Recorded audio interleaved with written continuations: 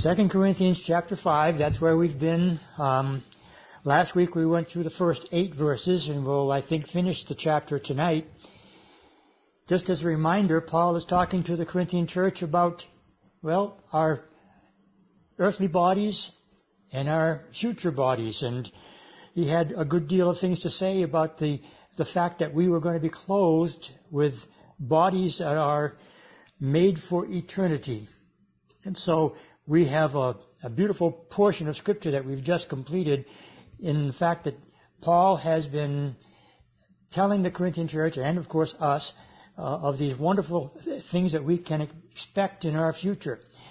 And he's going to continue to talk about that, and one of the things that he's going to include in this section that we'll be looking at today has to do with what will take place when we get to heaven. At least for a short season, there will be a time that some people would probably be reluctant to think about as being a positive thing, but really, quite frankly, it is very positive when you look at it with the proper perspective. That has to do with what's known as the Bema seat or the judgment seat of Christ. Now, before we proceed, I want to make sure that we understand there are several judgments that are mentioned in the Word of God. There's a judgment of the nations that will happen at the end of the tribulation period. There's a judgment of all mankind for the sins of their commission or mission or transgressions or iniquities, whether they were ignorant sins or not. Those sins were judged, but the judgment fell on Jesus at the cross. So that's a judgment of God for the sins of the world, but Jesus is the one who bore the penalty for that judgment. We, as believers, have not been responsible now for our sins that we might commit as long as we confess them. We must realize that the Lord does not want us to sin. It grieves the Holy Spirit. It quenches the moving of the Holy Spirit in our lives when we do sin. But we emphasize the fact that our sins have indeed been forgiven. When we confess those sins, He is faithful and just to forgive us of those sins and to cleanse us from all unrighteousness. John reiterates that for us in one of his letters, and it's something that we need to make sure that we understand. Paul agrees with that as well. Paul, in chapter 7 of the book of Romans, spent a good deal of time talking about the battle that exists between our flesh and the Spirit. And Paul ended that chapter after having said, I do the things I don't want to do, and I don't do the things I should do. Oh, wretched man that I am, who will deliver me from the body of this death, Paul cries out. And then in chapter 8, verse 1 of chapter 8, he acknowledges the fact that it is Jesus who is able to deliver us from those sins. And he says, there is now therefore no condemnation from God with regard to sins. But we need to understand that the grace of God that allows us to be able to live in a state of perfection eventually, but in dealing with sin, we are constantly having to recognize the fact that in this body we will indeed fall into the traps of the enemy, and we will sin from time to time, and perhaps more often than we would like to admit. Certainly more often than we should. But the very fact of God's grace that has been poured out, exceptional grace, way beyond the power of sin. Paul tells us, where sin abounds, grace all the more abounds. But he also gives the warning in that same vein that we are not to take the grace of God for granted. We should not sin deliberately, thinking that it's because of God's grace that we don't have to worry about that. Well, we do have to worry about that. That's why Paul said very, very matter-of-factly, no, God forbid that we ever should have such an attitude as this. We will be perfected eventually. We're not perfect yet. We're being sanctified daily. There's a process that is going on in our lives. And yes, we will fall. We'll be subjected to the wiles of the enemy. That's why we're to put on the whole armor of God and hold that shield of faith before us to quench those fiery darts that the enemy sends our way. And we're reminded by Peter that the enemy, Satan, walks around looking for those that he can attack, seeking whom he may be able to devour. His attempt at accusing us is done on a regular basis. But we have an advocate with the Father. He intercedes for us, Jesus, and so does the Holy Spirit, who groans for that perfection that we should be also longing for and expecting. Well, that's all coming along as we serve the Lord, as we continue to seek to do His will and to be obedient. We're to do good works in this life, and those works that we do aren't to earn our salvation, but to show that we are saved. So all of these things play into what Paul is going to be talking about here in this portion that we're going to look at tonight. Verse 9 follows what Paul said in verses 6 through 7. I'd like to read those first. He says in verse 6, we are always confident. That's a pretty strong statement. We're confident. We have the assurance. We are also always confident, knowing, not something that is uncertain here. We're knowing. While we are at home in the body, we are absent from the Lord. Yes, that's exactly true. But, he says, since that we walk by faith and not by sight, we are also confident in this. We're well pleased, rather, to be absent from the body and to be present with the Lord. So Paul has this expectation, though yet we are still living in these sinful, vile bodies, we will be changed in a moment, in the twinkling of an eye, at the rapture, when He comes with His holy angels and raises up His church to be with Him. We will be then given glorified bodies, along with all of those who have gone on before us, and we, all of us, will stand in His presence. Now, John tells us that we should want to stand unashamed in His presence. So there's very, very strong indication that we have to deal with this sinful nature until the day we die. And that's exactly what the Word of God tells us. Make no mistake, we are in these mortal bodies subjected to the things that so easily beset us, sins, and they are to be dealt with. But one day we'll all be gathered together in the Lord's presence, and there will be no need to worry about sin any longer after that point, because there will be no sin, there will be no pain, there will be no sorrow, there will be no sickness, there will be no death. All of that will have been put away, buried. Now, as far as our sins that we may have already committed, that we may even now be committing, or that we may commit in the future, again, if we confess those sins to God, if we're faithful to seek God's forgiveness, He certainly does indeed cast all of our sins as far as the east is from the west. That is His promise. And that should be a wonderful encouragement to all of us. And that's the direction that Paul here is taking when he starts to talk now about what is going to take place once we get into heaven. Now, as I mentioned earlier, there are judgments of God. And there is going to be a judgment of the believers. But it is not a judgment for sin. It is a judgment that determines our reward. That's what the word bema in the Greek language means. It means a judge that sits on the bema seat is the judge who determines what reward is given to the winner of a race. Typically in the Greek culture of the day of Paul's writing, that would be a laurel wreath, for instance, that would be handed to the winner of a race or the winner of a wrestling match. They would receive a prize, a crown. Now, we're given crowns also. Those crowns will be issued, I believe, at this bema seat judgment of Christ. There may be the crown of life, the crown of righteousness, the crowns that are spoken of in the Word of God, the crown of love. every one of those crowns that are spoken of by the writers of the New Testament Scriptures are crowns that we should be expecting that we might receive. We'll certainly receive the crown of righteousness, according to Paul, because he says, I have fought a good fight, telling Timothy this in the second letter to Timothy. I have run the race, and there is laid up for me a crown of righteousness. But not for me only, Paul says, but also for all those who love his appearing. So if you are among those who love the appearing of Christ, that is our blessed hope. That is what we long for. That is what we're expecting.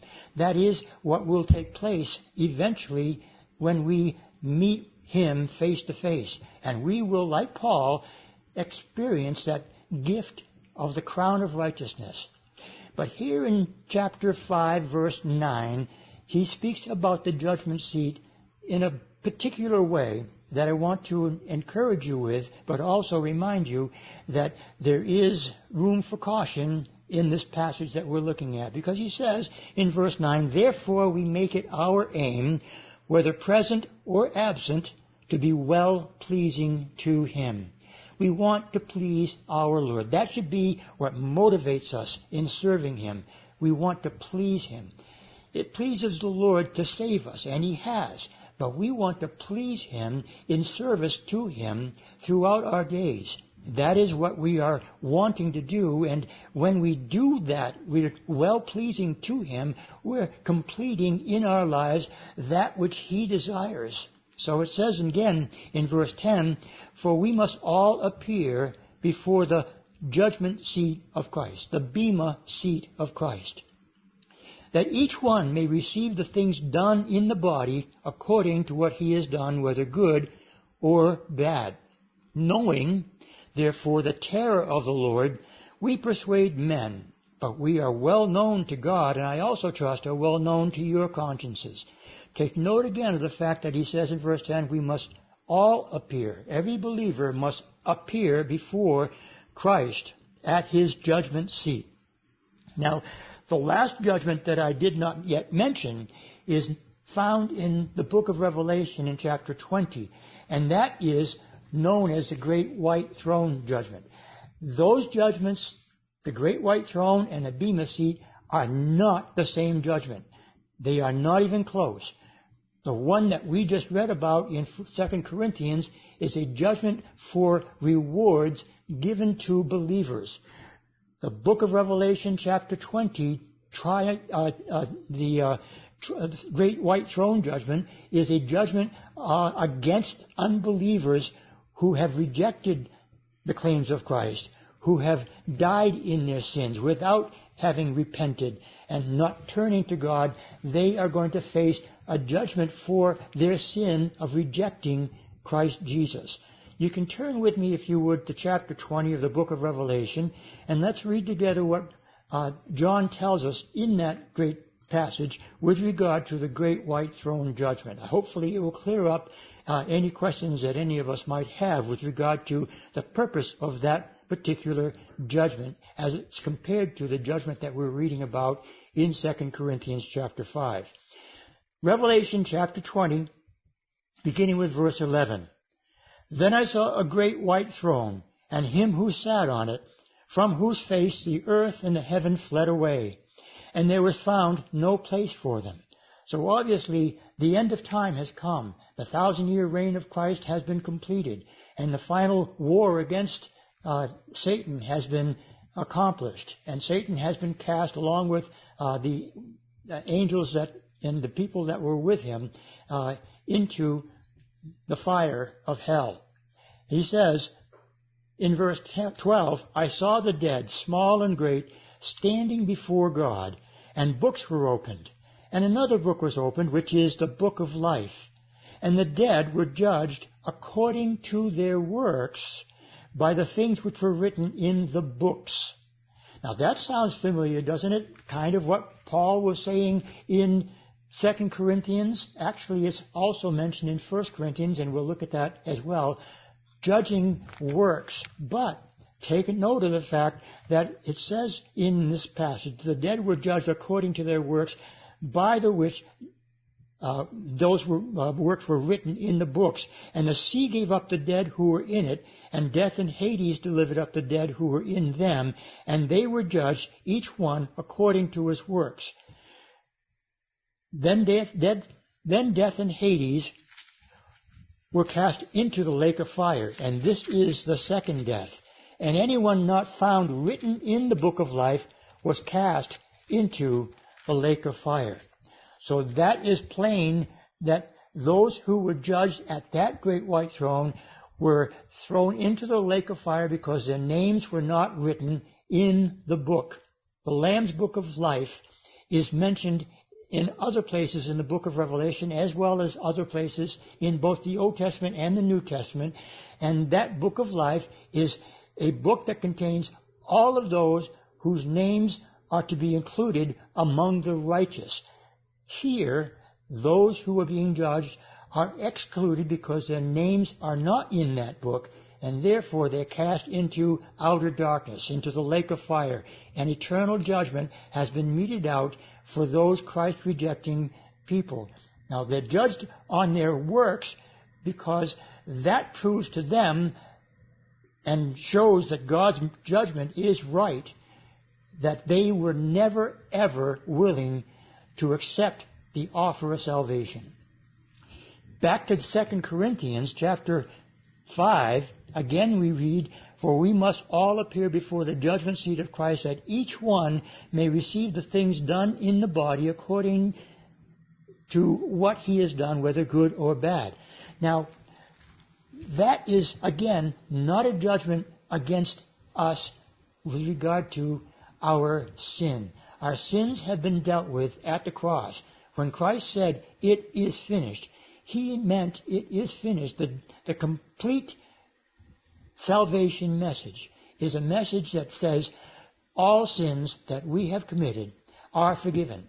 And there is only one sin that separates God from all of mankind, because He died for all.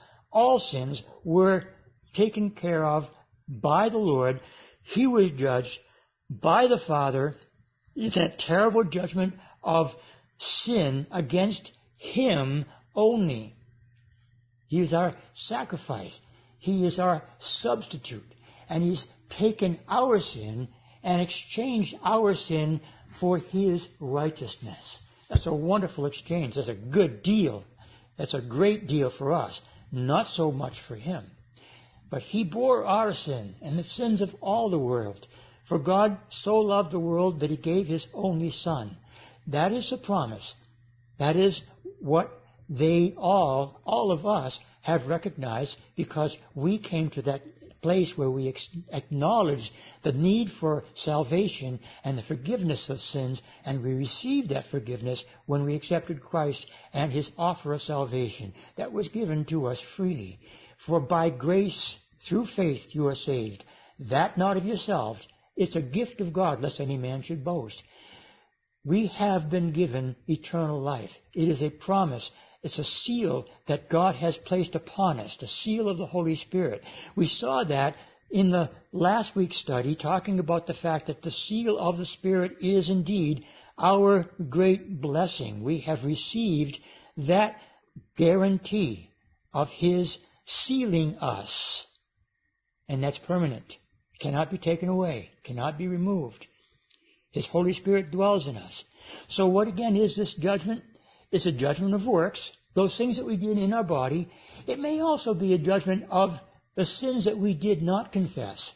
But what we're dealing with is not condemnation for those of us who are standing before the throne of Christ's judgment here in this particular judgment. It is not a judgment that will determine our eternal destiny. That's already been determined. But it is what determines how much of a reward we do receive. Remember, several parables of Jesus spoke of reward, talked about those servants to whom He gave certain amounts of responsibility. And based upon what they did with that responsibility, He rewarded them accordingly. And those parables are pictures of how things will be done in the kingdom when we are gathered in to observe what He is going to do in order to determine those rewards. Chapter 3 of 1 Corinthians also talks about this bema seat of Christ. We looked at it when we were studying 1 Corinthians several weeks ago, but I want to turn back to it again so that we can all see the fullness of what is being said here by Paul in 1 Corinthians chapter 3, beginning with verse 11. Paul says there, "For no other foundation can anyone lay than that which is laid, which is Christ Jesus. Now if anyone builds on this foundation with gold, silver, precious stones, wood, hay, straw, each one's work will become clear, for the day will declare it, because it will be revealed by fire, and the fire will test each one's work of what sort it is. If anyone's work which he is built on endures, he will receive a reward." Again, this is not a punishment for sins. This is a determination of rewards that you will or will not receive based upon the works that you have done on behalf of your Lord and Savior. He says, if anyone's work is burned, in verse 15, he will suffer loss, but he himself will be saved, yet so as through fire. So you will not lose your salvation at this judgment seat. That's important. The judgment seat of Christ is not to determine our salvation. That's already been determined by the redemption that has been given to us through Christ's death, burial, and resurrection, and the promise of His Holy Spirit, who has sealed us for that day. Again, the great white throne judgment is a judgment that reveals the fact that they would not be able to enter into God's presence because they did not receive Christ, did not accept the salvation offer, and based on the works that they did against the Lord, they were rejected and will be rejected and will end up in an eternity of condemnation. So those are the different judgments. Don't confuse the two. They are indeed different, and they are for particular purposes. And as we've just described, the one that we will be standing in is for the purpose of receiving rewards or not. Wood, hay, and straw will be burned up. That's of no value to the Lord. And it may be that we intended to do good things for the Lord and didn't do that. Or we did things that we thought were for the Lord, but it wasn't His will that we should do that. There are some things that we might be experiencing in that judgment that will surprise us. Things that will be pleasant. There will be some things that will be a little bit less than pleasant. Those things that will be taken from us, those things that will not be able to withstand the judgment will be burned away. So what's left? A glorified body of people that are precious in His sight, ready to receive the privilege of becoming His wife. We are the bride of Christ, and He wants His bride to be perfect and without blemish. And anything that would have stained that which He intends to have us become will be taken away. But what's left is an eternal presence with our Lord. That is wonderful news. That's why he says, though, in verse 11 of 2 Corinthians chapter 5, knowing therefore the terror of the Lord, we persuade men. It is something that we should be concerned about. We don't want anyone to perish. That's God's will, that none should perish. It should be our hope, our desire as well. So we should be praying fervently on a regular basis for the lost. We should be hoping that God would draw them to Himself and that they would be indeed saved, especially in these last days as the day approaches. There should be a fervency in prayer for the lost. I'm convinced that something is going on, by the way, in Kentucky, in one of the Christian schools in Kentucky since last Wednesday, and it is still going on today. I mentioned it on Sunday morning, and it's a revival that's taking place among young people. And there are many people who are coming from all over the country now, coming to Kentucky to experience what's happening there. And people are confessing their sins. People are turning to the Lord. And in great numbers, there has been a great revival, much repentance that is going on. And I love to hear about those kinds of things, but I would love to see it spread. I want it to go throughout our land. I want it to include us as well. I want it to be something that the Spirit will do throughout this entire region, and that the fire of the Holy Spirit would ignite the church, and that we would see that kind of experience that they're having down in Kentucky. Pray for that, and continue to pray for them, that the Lord will continue to move mightily in that especially wonderful thing. Many young people are being saved and converted and encouraged and strengthened and filled with the Spirit of God. It's a wonderful blessing that is happening there. Knowing, therefore, though, in verse 11, that there is terror. That word terror is a word that implies fearfulness.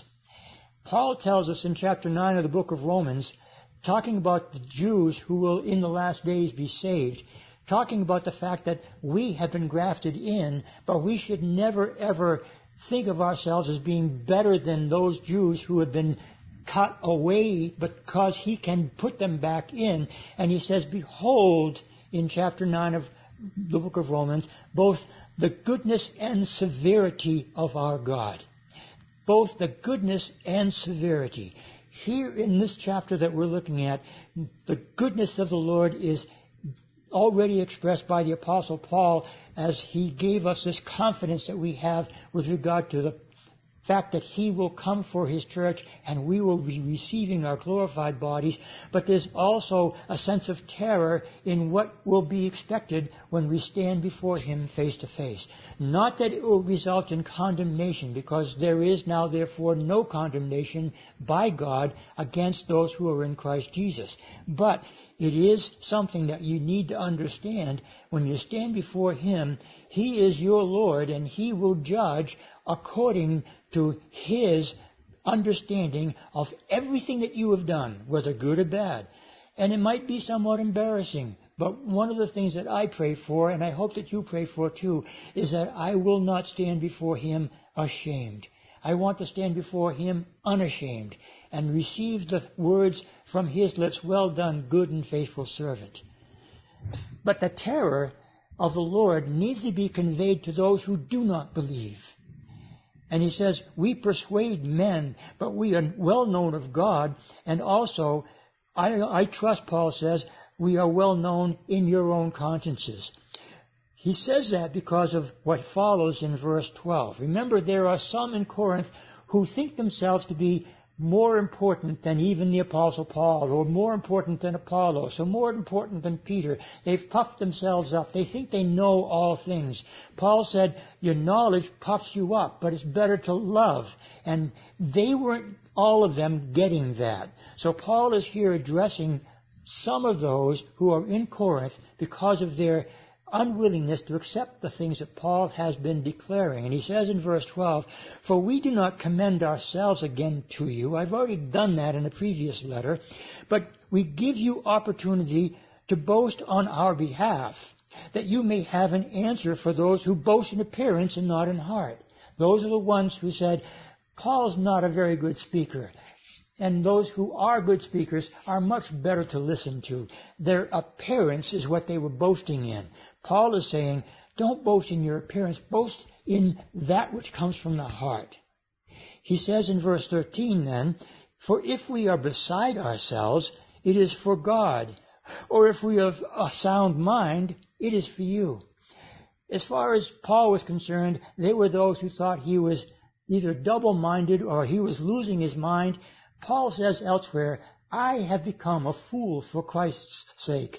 And I hope that's something that you're willing to say as well. I hope that I am willing to say such things before anyone who would inquire. I want to be known as a fool for Christ. That's what Paul is saying here. I've presented myself, and though some of you think I'm foolish, I'm not foolish. I am serving God with all my heart, soul, mind, and strength. And I'm not boasting in anything except for Jesus Christ and him crucified. We are not beside ourselves. We're of sound mind. In your eyes, we should be seen that way. For the love of God, the love of Christ, compels us. Some of your translations might say the love of God constrains us, or even some say restrains. There's similarities in all of those words, but I like the word compel primarily because it says, I'm kind of pushed by the Lord into this. He is the one who pushes me, not because of my love for Him, but for His love that He has expressed to me. For the love of Christ compels us because we judge thus. Thus is the way that we judge right and wrong, and the things that are pertaining to the opinions of those who think Paul to be out of his mind. We judge this because of the love of Christ. The love of Christ compels us to continue proclaiming the good news. And he says that also in this passage.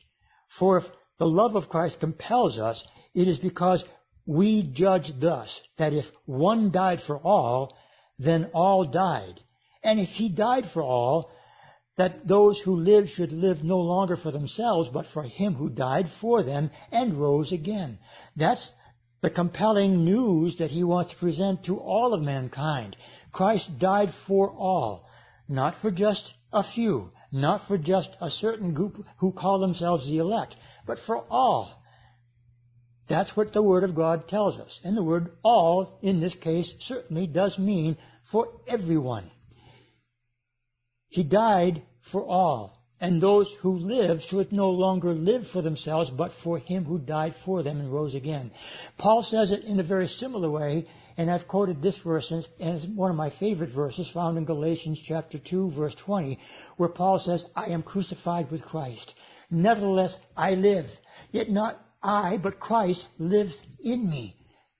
And the life that I now live, I live by faith in the one who loved me and gave Himself for me.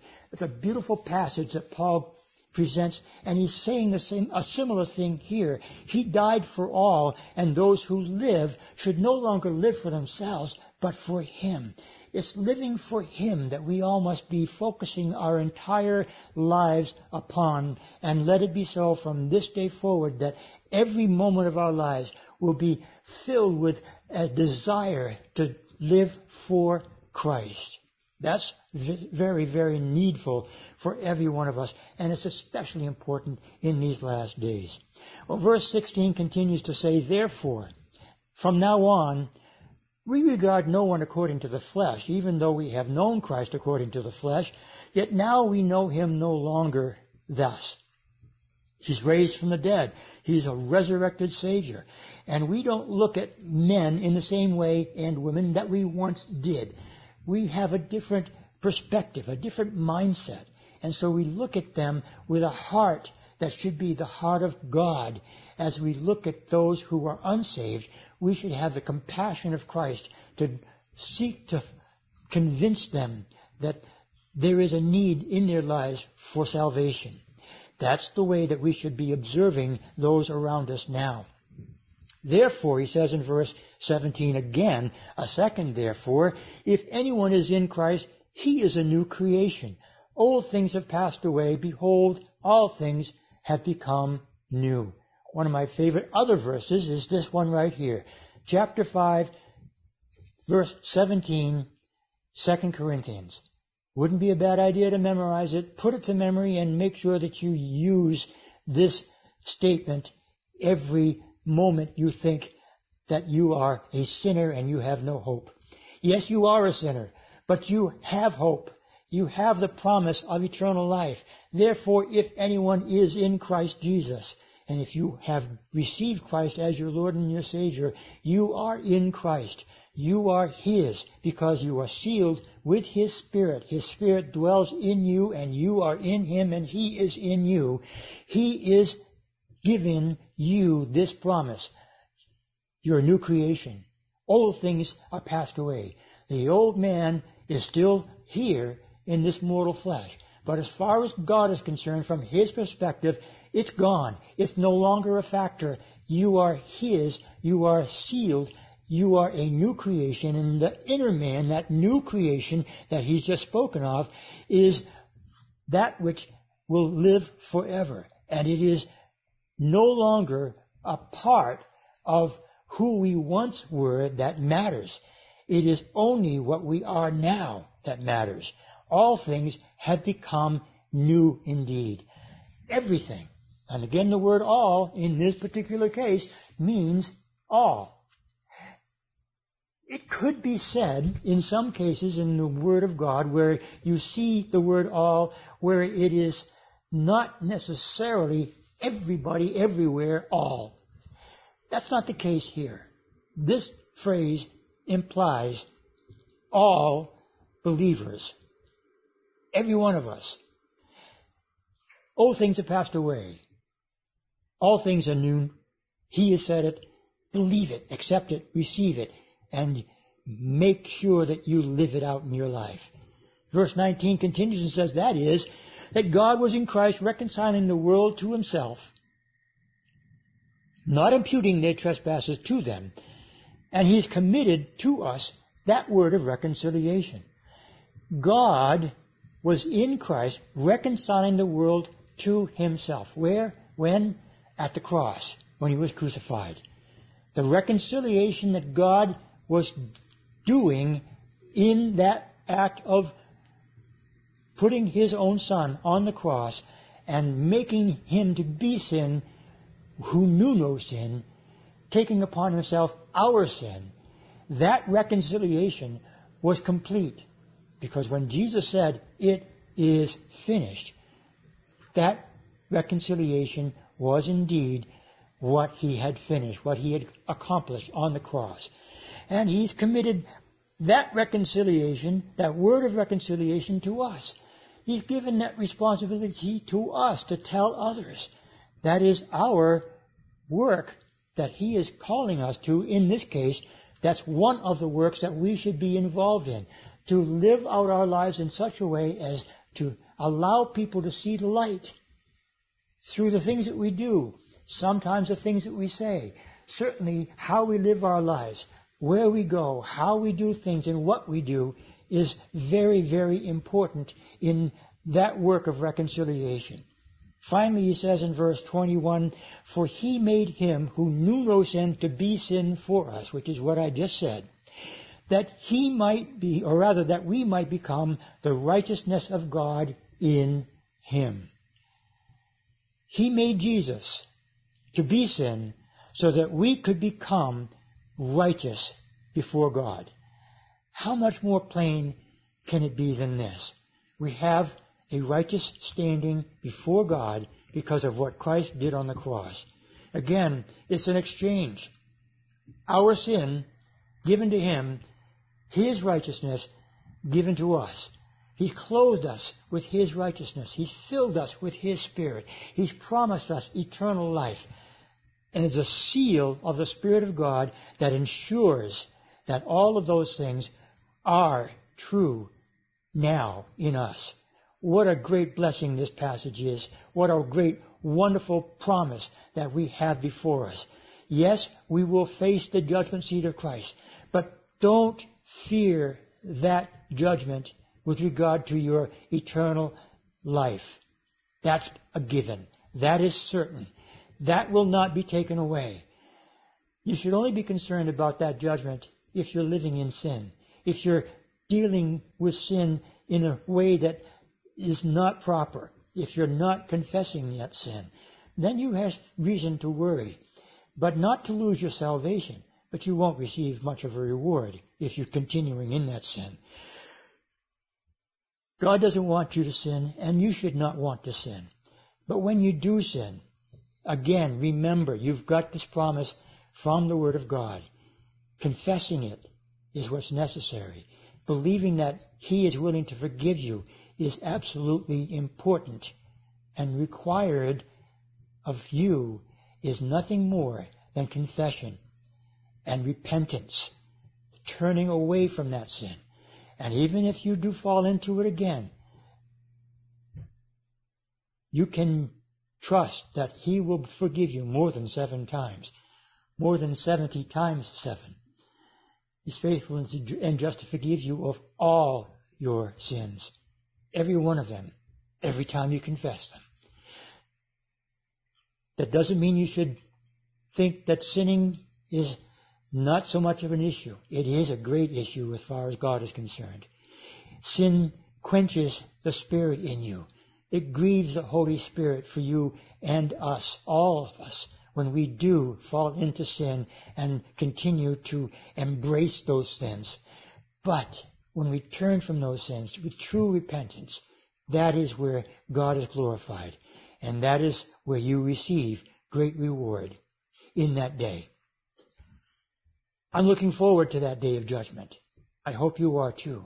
Because that day of judgment, though it may be somewhat embarrassing for some of us, it will be a day of glory when we have whatever remains to stand in His presence with the gold and the silver and the gems that are resulting from that judgment as He purifies us to be His wife.